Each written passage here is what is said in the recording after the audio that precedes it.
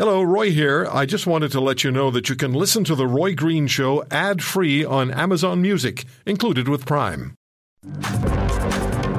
Headline, Global News, British Columbia. Here's the headline. BC prohibits illegal drugs from playgrounds, spray and wading pools, and skate parks. So I sat bolt upright when I saw that. Wait a minute. British Columbia prohibits illegal drugs from playgrounds, spray and wading pools, and skate parks. I don't have anything against that. But how did it happen? How did this problem surface? What's it about? Because those are the locations. Think about it, right? Playgrounds, spray and wading pools, and skate parks, that's where kids are.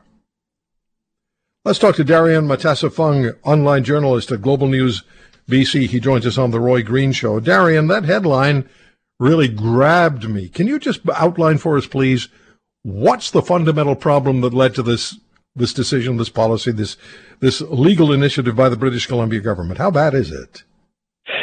Hello, Roy. Thank you for having me once again. Always a pleasure to be on the show. Thank you. To address your question directly, this, coincides with the around 6 months ago, BC got an exemption to the Federal Controlled Drugs and Substances Act, which means adults can possess small amounts of certain drugs, opioids, crack cocaine, methamphetamine, and MDMA for personal use within the province. Now, obviously, and this would be, up to possession of 2.5 grams. And I'm so aware of that. Yeah. So this was made in an effort, obviously, to destigmatize and to try and address the opioid crisis. But obviously, that's going to spill into public spaces, especially just like the spaces you mentioned where children are, playgrounds, spray and wading pools, and skate parks. And so this was made. This was a request to Health Canada and an amendment, and it was obviously made in an effort to make families, feel safer in their communities, especially in these locations where children will be gathering. So there have been incidents, they have been reported, I imagine, and parents are saying no more. Of course, and just like much across the country, in many provinces across the country, illicit drug use is a hot topic, and many municipalities have already put in bans in their communities. This would be, or have talked about it, Kamloops, Sicamous, Prince George, Penticton, Kelowna, Campbell River, just to name a few, where they ban public use. But obviously there's a fine line to walk here with public use, public intoxication, and possession. And so the real goal here is to try and keep all of this activity away from those areas where children are gathering. Mm-hmm.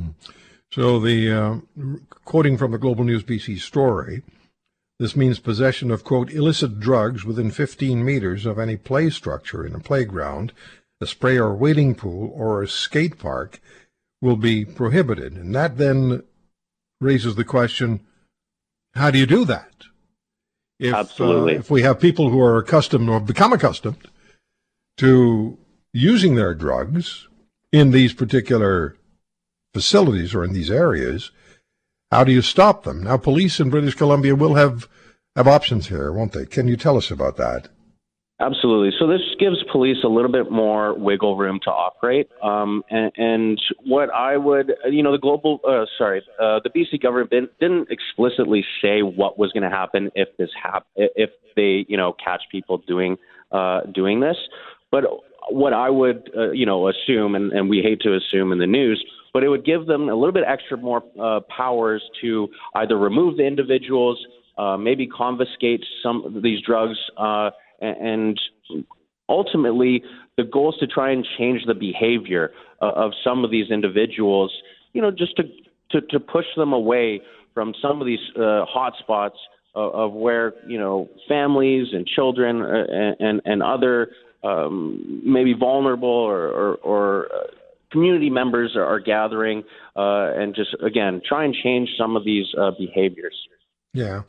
Darrian, I'm not trying to get you to cross the line between reporter and editorial commentator. Yes, that's what I do. But it's such a, I don't know, it's a kind of a, this is a terrible analogy, but it's a bit of a mind-bending issue for me when I see the BC prohibits illegal drugs from playgrounds, spray and wading pools, and skate parks. That, to me, that is just self-explanatory. But it also speaks, these are just my views, it speaks a great deal to the fact that this problem is significant. If the British Columbia government is approaching the federal government for its agreement on this particular policy in order to make these playgrounds and skate parks a safe area for kids and families, that speaks a great deal to what the reality is. Absolutely, Roy. And it's a balancing act, right?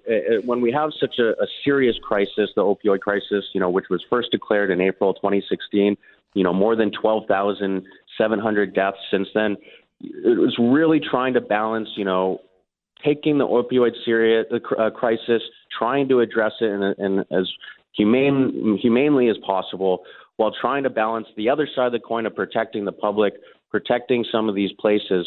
And just like the decriminalization came into effect for the province 6 months ago, it really seems like it's a learn as you go, and really trying to, again, balance both sides of the community here. If you want to hear more, subscribe to The Roy Green Show on Apple Podcasts, Google Podcasts, Spotify, Stitcher, or wherever you find your favorites. And if you like what you hear, leave us a review and tell a friend. I'm Roy Green. Have a great weekend.